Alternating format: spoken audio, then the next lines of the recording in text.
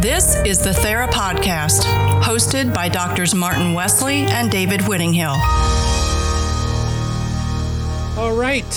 I am looking forward to today. Welcome to another edition of the TheraPodcast. I'm Dr. Martin Wesley, and the other host of the program is Dr. David Whittinghill. How are you doing, David? Good, Marty. Great. So, what do you want to talk about this week? Well, we could talk about the hurricane, but it's heading my way, but I think it's going to miss us. But it looks like it's heading toward that Big Bend and going right toward you. But at least you're on the other side of the state. So, well, at least it's got a little land to go over and a few gates to go through. Yeah, it still might be a one, though, a Hurricane 1 by the time it gets to you. It looked like, at least from what I was looking, but who knows? Yeah, I imagine you're going to get a lot of rain and wind. We're going to get a lot of storm surge. That's my biggest concern. I'm just a mile from the Tampa Bay, and if it keeps getting pushed up the bay, where's it going to go? So we'll see. I think we'll be all right, though.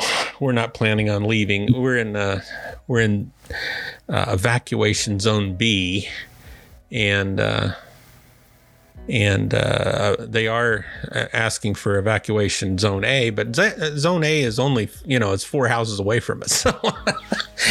So I don't know. Okay. No, I think we'll be all right. But yeah, we've got plans. We've got things in the suitcases and all, just in case we have to leave. But by the time we get out, we're going to be in. If we had to get out, we'll be in traffic the whole way. So who knows? We'll be parking on the interstate. But anyways, I think we've talked. I know in the past, just as friends, that about an issue that of gatekeeping. And a gatekeeping in the counseling profession. And I don't know, to me, that's something I would really hope we can talk about today. Yeah, well, it is an important topic, and it's one that's important in terms of the each one of the counseling ed programs, and it's also important in terms of each state making sure they let the right ones in and keep the wrong ones out. So, I always get a kick out of that too, because, we are talking about a gate, right? I mean, this gate that we're allowing people to come in, and then we say no to others. And maybe we are talking about, those that have entered in, we kick them, we open the gate and shove them back out. I think that's what we're literally talking about, right? Yeah, I think it is. It's funny because a little story came to mind, which sort of reminds me of this. Before we get into this, if you don't mind, I was a new counselor educator, new professor. And I had a great deal of respect for our dean at the time. And he had really built something quite amazing at this university. And he was a very, gregarious guy. He was just, he was happy to be with. He loved playing music. And, I just never seen him angry. Never did. And we went to this faculty meeting, and he was pissed. He was angry. And, we're all wondering what the hell's going on. And right. He went on to explain that he heard someone talking about the student, a professor probably, talking about the students, saying that we needed to weed some people out. And I'll never forget his answer. He said it with an angry voice that shook us. I mean, literally, we were all, at least for me, I was shaken because this guy he said, "Our students are not weeds." That was profound to me. That was just that really hit me. Yeah. Our students are not weeds. We don't treat people like that. And that's, I think, maybe an introduction even to this discussion, because I do see obviously some positives of what this should be, even though nobody really knows what we're doing. And And two, though, is I think there's a lot of negatives in our profession, and even in the definition of gatekeeping. But I think we do tremendous harm, in this process as well. I agree with you. And the place where it happens the most, I think the place where we make the most mistakes is up front in not screening and vetting our students well enough before we allow them to enroll in the programs. It's just like if you were you applied to be a fireman, yet you can't pick up the hoses because because of a physical limitation. Yeah. If you're not able to pick up the hoses, there's no sense in you going through the rest of the process. Yeah. So there are certain things that have to do with counseling, and if individuals, regardless of their desire to have it, to be in that position or to learn the tools and the craft and the theories and all that, if they don't have a certain abilities, then they're just not going to be able to do it. For example, if they have a strong bias and they're inflexible, have an inflexible personality, it's probably not going to be. It's just not a right fit for them. Yeah. But we usually don't make those determinations until the students have been admitted into the program and they're 12, 15 hours in. Yeah. So, go ahead. I'm sorry. Go ahead. No, I'm just going to say that I was going to actually go to the ACA Code of Ethics, and I was going to look at the glossary of terms, and it sort of fits with what you were saying as far as what is gatekeeping. And the definition here in the ACA Code of Ethics says gatekeeping is the initial and ongoing academic, I don't like the way it's worded, but academic, skill and dispositional assessment of students' competency for professional practice, including remediation and termination as appropriate. In some ways, I think that's a decent definition, even though the way that starts, the initial and ongoing academic, and then it's a comma, skill. I don't understand that. What is an academic? I don't know what academic is and a skill. Yeah. I'm sure they meant academic skill, but they have a comma between it. So yeah, it's the initial part and the ongoing part is sort of what I heard from you. And you're saying you think the primary concern's in the initial is what I thought I heard. I do. Yeah. Yes, but I don't think it's academic necessarily. I don't think there's any correlation between a good counselor and a high GRE score, for example, or their GPA. I don't think that will determine whether that person becomes a good counselor or not, whether they make A's or B's. Right. Don't see that a correlation. It's not my experience at all. What is my experience is their ability to actually do the counseling, to actually interact with people and be able to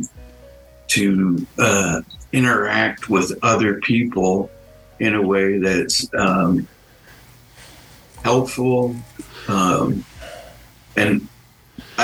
if they don't have those skills up front, those communication skills, or I don't think we could do that. For example, the University of Alabama and University of North Florida, both of those programs, we used group interviews. Yeah. For screening the students prior to coming in, because we wanted to see how they would get along with others. And we intentionally arranged the groups so that there was a good mix of diverse people in each group. So we could see how they interacted with each other and communicated, because we would get certain prompts and so on and so forth to ask questions and they would answer in the group, which gave us a better idea about their skill levels. Not that we expected them to be master co-leaders of a group or anything, or understand basic attending skills or any of that stuff. We just wanted to see if they were, if they had some flexibility in their personality and that sort of thing. Yeah. I mean, I struggle with this. I really do. I like your example, your metaphor related to the firemen. At the same time, I'm also thinking that many times what you're talking about is exposure. Is related to exposure, and many times a person may want to be a counselor and has applied for a counseling program, and they do not have those skills like they should because their lack of exposure. They've only been in a religious community. They've only been in a whether it's an urban area or whether it's been in a rural area. They sometimes have a difficulty in communicating with others based on their limited experience and exposure to other people. So why would we deny them the opportunity to learn and to gain those skills through the program, which is what it's intended to be? I guess that's my question. Yeah. Does that make sense? Sure. It would make sense. No, we did not make decisions based on their performance in the groups. Mm-hmm. That was just more information for us. It was a I guess what we say was, if we're going to use the term I would use, is multi-axis assessment. So it wasn't necessarily just about how they interacted with people, but that gave us some information. It wasn't just about their intelligence, right, or their knowledge of diversity and that kind of thing, or tolerance, but in general, it was their willingness to consider change. Right. Because the program, whether they like it or not, when you come to a counseling program, your life is going to be forever different. Yeah. Well, yeah. Should be any program, but definitely I think counseling, I agree, because we're working on ourselves as much as we're trying to work on other people. Again, that hard part for me is that an idea that there's at least from what I hear from you and what I am reading as well, if we're going to have an initial assessment, we need to know what we're looking for. And I'm assuming from what I'm hearing from you as an example is an aptitude for change, an aptitude for openness to change. And I do not know of any measure that we are using to determine that. No. No one's using it consistently. I'll even throw this out. Were you trained in gatekeeping at all? Not at all. Me neither. I mean, my program, I didn't have anything. I actually was never discussed. And, I've been a counselor, educator, professor for... I've been teaching for, almost 30 years, but full time, I've been a professor since 2006, so a long time. And I've never been at a training that actually gave me the tools or had any consistency to even know what we're looking for God's sakes. Well, I don't think I think a review of the literature would bear me out here. I don't think we have any agreement on what it is we should do. No, we don't. In fact, I was just looking at a friend of mine did a recent dissertation on gatekeeping, and it was a phenomenological research study. And but yeah, looking at their review, I mean, there's not a whole lot there. And what I'm hearing from it is some examples are this. It's meant to protect the profession. looking at different characteristics of disposition, but they're very hard to measure. There is no set of standards or guidelines. And interpersonal conduct expected. There's nothing, no guidelines for that. There's ambiguity that makes gatekeeping difficult. It can be emotionally draining. You can also end up in fights related to your larger institution because some people are trying to remove students when literally there's no due process, and often we end up in lawsuits. Barriers can cause unfit students to slip through the cracks. At the same time, again, lack of due process, and we are not consistent in that. And last thing I have here on some basics on literature review is standards. Standardized definitions and methods of assessment could improve, but we don't have them. So there's just a really quick look at some of the literature review. There just isn't much on it. Right. So, yeah, and I would like to see, we have more, I think we have more literature on remediation processes. Yeah. And what we do for that than we do about what I think is the most important part, which is the screening up front. For example, I've been avoiding this particular part, but I'm just going to talk about it, which is as a chair of one of the programs, I mentioned it earlier, I had to remove 2 students. And that's it. It is emotionally draining for all faculty and for the student. But both of these individuals were pedophiles. They were taking children home with them. I don't think they were ever convicted of any crimes that I'm aware of, but they were and found out to be in compromising positions with children. For example, taking them home to swim in their swimming pools alone several times, and when instructed not to. That was one. The other would do sex assessments after work, after the initial interview at the placement. They would call them on the weekend and go through another assessment, unbeknownst to faculty or anybody else, but we found out about it. Yeah. And so we had to, those folks, we just had to they couldn't, obviously they can't be part of the process. So yeah, no, I've had I remember one specific example where this guy, mid-30s, older 30s, again, you're talking about that creep factor. I hate to say it, but he just was creepy, and his goal was just to work with young girls.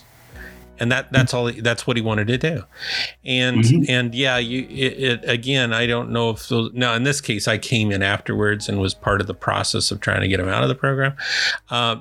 Nobody would take him for internship and practicum internship, so that became actually a blessing. And then he was removed. But I remember there was another example that when I was on the board. Kentucky Board of Licensed Professional Counselors, and I was the chair there. We had a person that graduated. Went through the entire process, and the guy was a sex offender, registered sex offender. He had been one of those where he had been involved in a sting by the police, and they were saying that they were. A 13-year-old girl, and he came to have sex with this 13-year-old, finding out that they were police officers.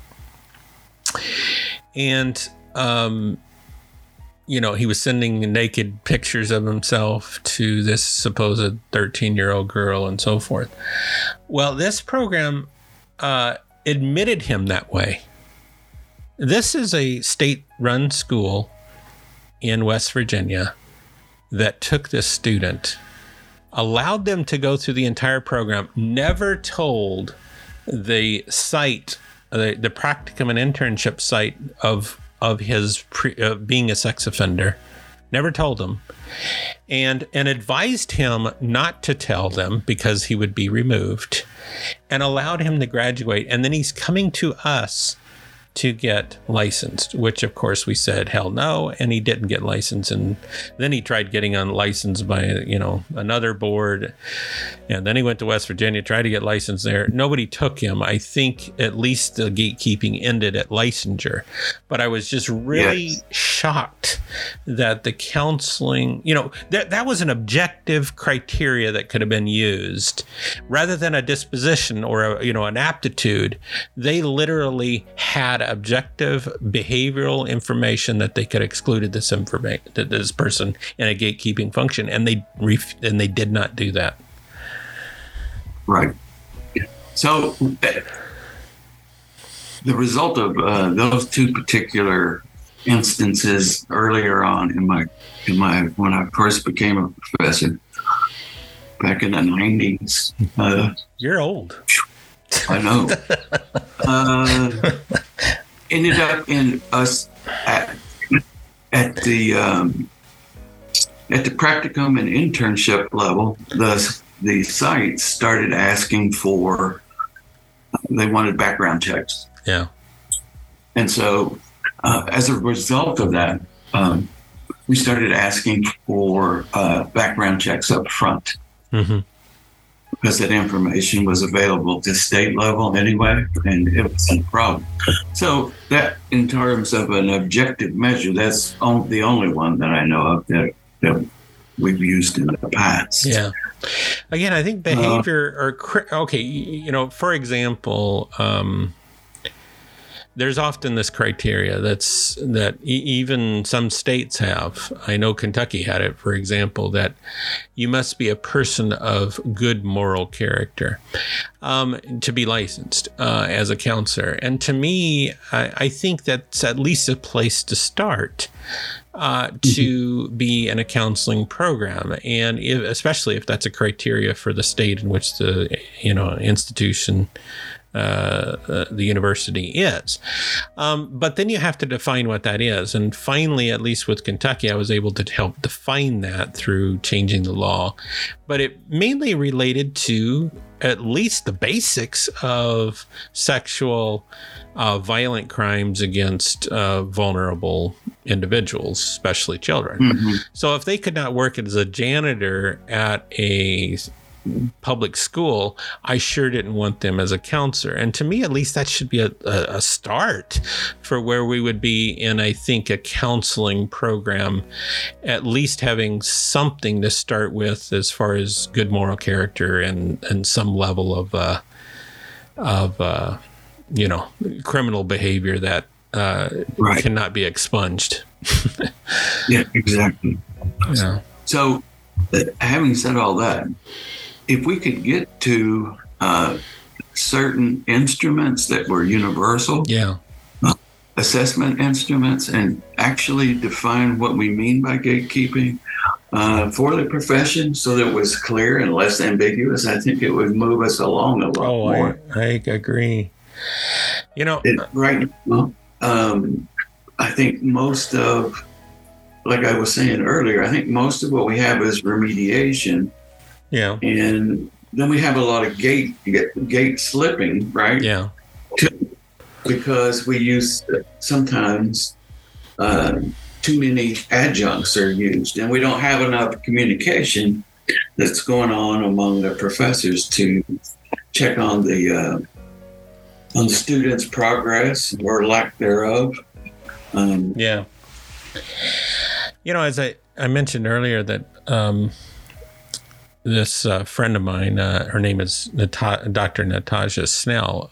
She did her dissertation actually on gatekeeping. And if you want, I'll go over those themes, because I think they sort of fit even what you were just saying and what we have been saying. That'd be great. Yeah. Now, again, this was a qualitative, phenomenological. But anyways, the first theme was just that there is a responsibility. And for the most part, they're going back to ACA Code of Ethics. Now, I want to go back to the ACA Code of Ethics a little bit later. But anyway, so it's saying that we all recognize in general that there is a responsibility here. So that was the first theme. The second part just related to learning to be gatekeeping, that no one was given training and nobody is given training. This is not part of a counselor education program. So it's many times on the job learning, and that you're on your own, so that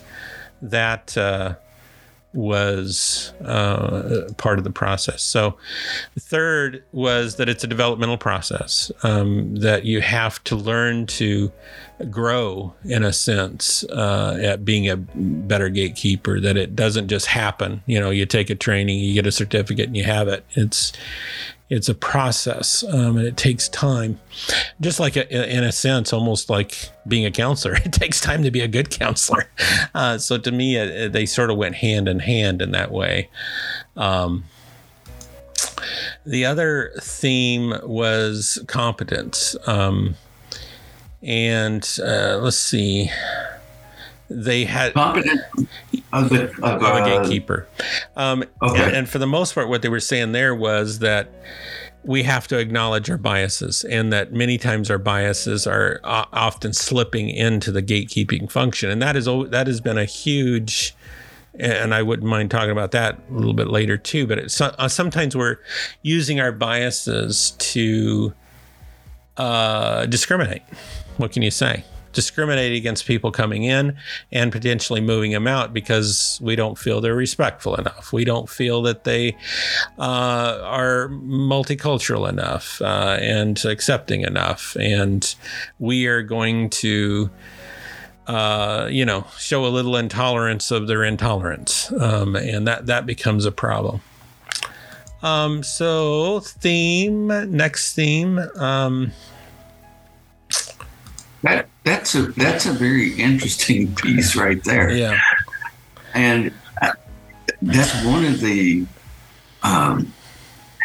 issues that I've taken a lot of flack for. I don't believe that sometimes faculty are less excited about doing the gatekeeping, about attending those new student interviews and that sort of thing. Yeah. But I really believe that the more faculty that can be involved, it's the better. Yeah. Because when it's just one or two people, those biases have a tendency to slide right on through unchecked. But if you've got a diverse group, that's my experience anyway. Well, the more diverse, the better. No, I agree. The other part I would add to that, which I know you would agree because we've talked about this before, but is an empowered diverse group, because I've heard you say it many times that sometimes the loudest person in the room wins. And we have to have people that are empowered and are not afraid to bring up areas that they feel are controversial, or whatever the case is. Right. So no job repercussions whatsoever. Yeah. Right. Yeah. And again, I think there's also, I think it would be good that somebody says, hey, my red flag went up. I don't know what it is. There's something wrong here. I'm not saying, we don't admit them, but does anyone else see this? And then maybe you can help define it over time. Not that you're looking for something wrong with the person, but this is again, we're bringing people in to take power over individual clients, and there can be serious harm done. Yeah, that's the piece that's always bothered me a little bit, is that we claim that that mental health is just as important as medical or biological health, physical health, but then we are less strict when it comes to allowing people into the program. Yeah. Well, but let me throw a question on that, because I think you make a good point. The problem is you saw that show House as an example. Yes. There's an example where House was this. The way that they betrayed him is he's like the smartest doctor on earth, and but he was a bastard. I mean, nobody liked him. He was just an irritating person. But if I had a disorder that was unknown, I wanted him, even though he's going to be a jerk and treat me horribly. But I don't know. But those are the areas we are looking for in mental health and we're not necessarily looking for competence in some cases. Yes, we are, but I'm saying, you know what I'm going. You know where I'm going. Yes, I do, and I agree with what you're saying. Yes, there are counselors who can use certain theoretical orientations and still be rather jerky. Yeah. As a very professional word there. And I'm just thinking of somebody who's really good at CBT. Yeah. Albert Ellis was not a really nice man, but he was an asshole. He was, he was very effective. Yeah. No, good point. So, even here we are, even contradicting some of what we're saying, because it is such a hard construct that we're trying to define here. Yeah. And that's why I think it needs to have so many different people involved and as many instruments as possible involved. Yeah. If you're actually going to do the screening up front, rather than, and then, I think it's also a developmental, sticking with what she's saying in her research, it's a developmental process for the gatekeeper, but it's also a developmental process for the counselor. Absolutely. And I don't know that you can predict some of these things up front. Yeah. No, I agree. I mean, there's some people that I go, oh my God, they're super intelligent, and I'm just really amazed by them. But will they be the best counselor, or will it be the one that is just loving and caring, and yet they cannot even pass the exit exam? They really struggle there, but empathy and that attunement, they have that. So I don't know. Again, we have to, whatever we develop or whoever develops this, it does need to consider the complexity of humanity, which is impossible, but we need to at least know what we're looking for. Yeah. And what was the other thing? Some other barriers, one of them is the barrier, and that is what they were saying by that is barriers to effective gatekeeping often was the university itself, was that, they knew that that this person may not be a good fit for the profession, but the university's saying, sorry, that's not going to happen. They're in the program, they're getting A's. How can you just now say, because you have them in a skills class or practicum or internship, that they're now not, they're not good for the profession, and that does from an academic administration's perspective, that makes total sense. How can you get A's and then try to be removed from the program? It's a different set. It's not just the grades, which we all know. And yet I think if we haven't identified these issues before practicum and internship, which is toward the end of the program, we are setting ourselves up for scrutiny. Right. So, so some were saying that there's personal cost many times that are being weighed, and it's just not worth it to go against administrators. So that was one of the themes. I see. The other theme coming about was, how to improve gatekeeping. And that was related to, of course, training at the doctoral level. There should be at least some courses there. But at the same time, because supervisors are not necessarily going to be going into a doc program, there should be some level of training for them as well.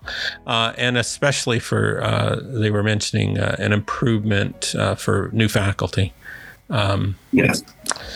And then I think the last one was reconceptualizing the gate. What is the gate? And again, the idea of the sort of like what we started this conversation at is, the gate, who's coming in, who's coming out. And again, it's a very negative connotation to that. And we need to clean up what that means. Are we truly a mentor and a collaborator, or are we the vice principal with the SWAT, with the paddle on the wall? Because we're having to rethink what we are doing if we're going to really go down this route. It's sort of hard to be student-centered and say that we, are also the disciplinarian. You took the words out of my mouth. Yeah. So along those lines, I was thinking, what seems to be the most helpful for students right now in terms of the last at University of North Florida, okay? Yeah. My last job as a program leader was to disseminate this information to the students or people who were interested in the program up front as soon as possible. Right. So that we knew what we were looking for. Exactly. In evaluating the students, we're going to be looking at your ability to do X and Y and Z and that kind of thing. And we'll give you feedback on this, and we'll give you training on this kind of stuff. And we want you to come to us about these things up front. That, I think, creates it redefines the gate. Now that the gate's not really a gate, the gate is really a filter. Yeah. Instead of a gate. Well, and again, and we're telling them what we're looking for, and again, hopefully that authenticity comes through, and those that are faking it, or maybe they'll gatekeep themselves in a sense. Well, this doesn't sound like it is for me because I have all the answers, and they're looking to see if I'm going to change. I don't know. That's possible. Yeah.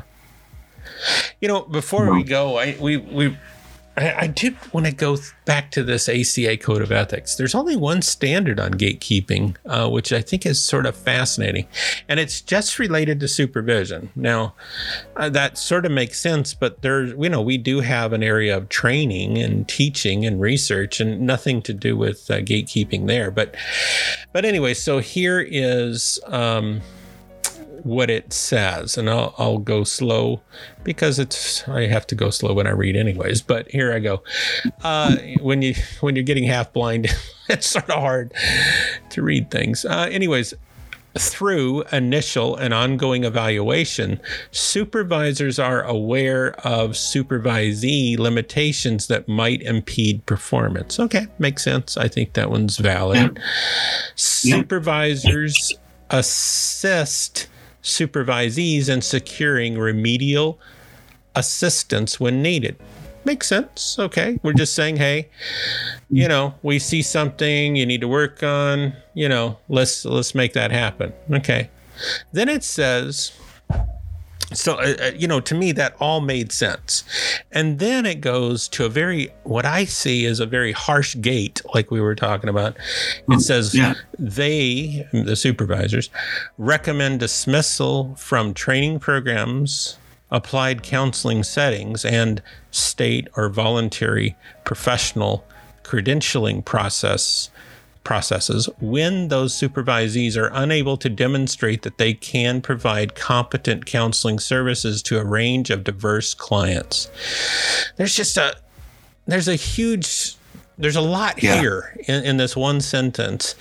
And while I would agree that if we see someone that cannot demonstrate competent professional services that we should be looking, again, right now it's just cut them off, whereas I think there's a remediation that can do that. But it's also the way, instead of just stopping it there, provide competent professional services, they keep on going, and they say to a range of diverse clients, which to me, as I read that, it means, okay, well, you can maybe be competent for women,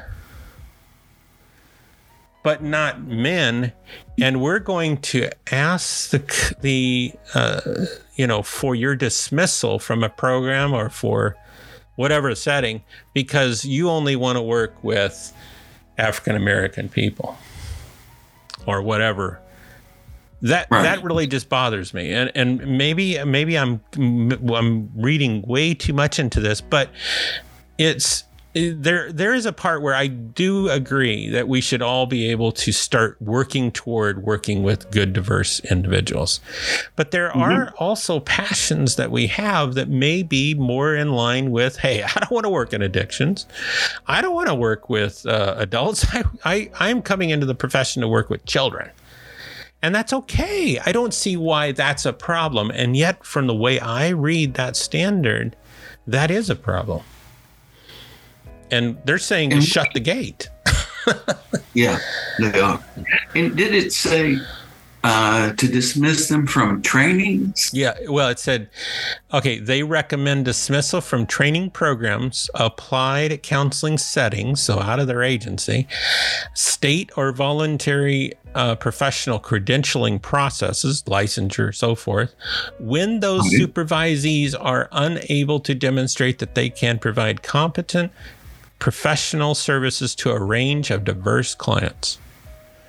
So it defines even what professional services are by their last part of that statement.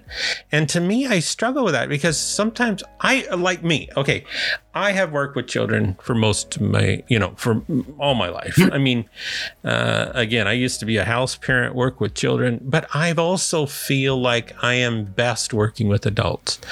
Give me the parents, let someone else do the play therapy with the children. I am better with the adults. And so I have no desire to learn how to necessarily be competent working with, a diverse age group of the younger, especially preschoolers, in counseling. And I have no desire for that. I think that it often becomes very expensive, and I don't see the bang for the buck, which I can when I work with the parents. And yet this is almost saying that I need to, unless I'm reading way too much into this. I don't know that you are, Marty. I think there's this this thing that goes through our profession is that counselors should be able to do everything for everybody. Right. And the fact of the matter is, we can't. And nor if we switch this thing and we're looking at physicians and we were to say physicians should be able to work with any kind of illness across the board. And we know that's impossible because there's just too much information, because that's why we have specialties. So when you encapsulate it that way and say an individual should be competent across all ranges and everything, it's just misleading. Yeah. I struggled with that. I think that needs to be rewritten and edited. Yeah. Well, it's definitely up for that anyways. I don't know when that's going to happen. That was 9 years ago, for goodness sakes. So, yeah. Well, so how would you summarize what we've been talking about? There's definitely an issue. We have a problem here with gatekeeping. We know what the problem is. Yeah. And I think the solution is, again, to have more people involved in the gatekeeping process. And following along that research that you just read, I think that what they found are some really good things, which is we need to identify the knowledge and the skills that an individual needs to have to be a good gatekeeper. Yeah. That's first. And then we begin the training that neither one of us had. And right. basically self-taught. It's basically a learning process you go through to help the students out. But at any rate, I think that going forward, we should have a lot more in terms of standards, not just with ACA, but also with KCREP and what we actually teach our counselor educators to do. Yeah. In fact, all levels. I think counselors that are going to be supervisors, doc students, because that's part of their program also, supervision and teaching. And then, the faculty themselves and having some level of guidance or standards related to that would be helpful. The problem, I think, is I think we're both looking for an assessment procedure that is both objective and being able to bend with the with the humanity as well. And that's not always easy in our profession, but I think that we need something like that. I agree. Because we do. I was part of, I was part of a counseling program that just worked in Appalachia, for example, and they're primarily graduating and going to be counseling people in that Appalachian region. And we need to be able to be open to understand that a gatekeeping process in one area may not apply to all areas. That's a really good point. Yeah. That's a great point. And because of that, I think that our objective measure only needs to be like a third of the process, and the rest of the process needs to be the perspective of the attending faculty and their perceptions of the students, which should be familiar with the culture and all anyways, or their goals, working with their own personal goals, where they want to work with the military, for example, or whatever they wanted to do. No, and I think some of those objectives, like you mentioned earlier, could be even, based on that good moral conduct, especially as it relates to criminal behavior. So that's a potential. And if there is some criminal behavior, at least how is that being assessed as to their goals and where they're going to be working? In other words, have they had a DUI 5 years ago, and they have made a transformation and they're wanting to work with addiction clients? That makes sense to me if they've truly made some changes, Right. Hopefully, there's a lot of people out there who might be listening to this, and they'll hear it, and they'll contact us and give us all kinds of information about it. I would love it. We can all put this research together and, again, hopefully have some standards for the profession, because we're all looking for it. I think we all need it. So, been fun. No doubt.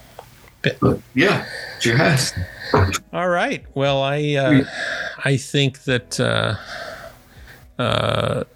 we covered the topic. I don't know if we come up with all the solutions, but at least we come up with a guide and some guidance for where we want to go. But anyways, well, hopefully you stay safe with the hurricane coming your way. I'll try to do the same.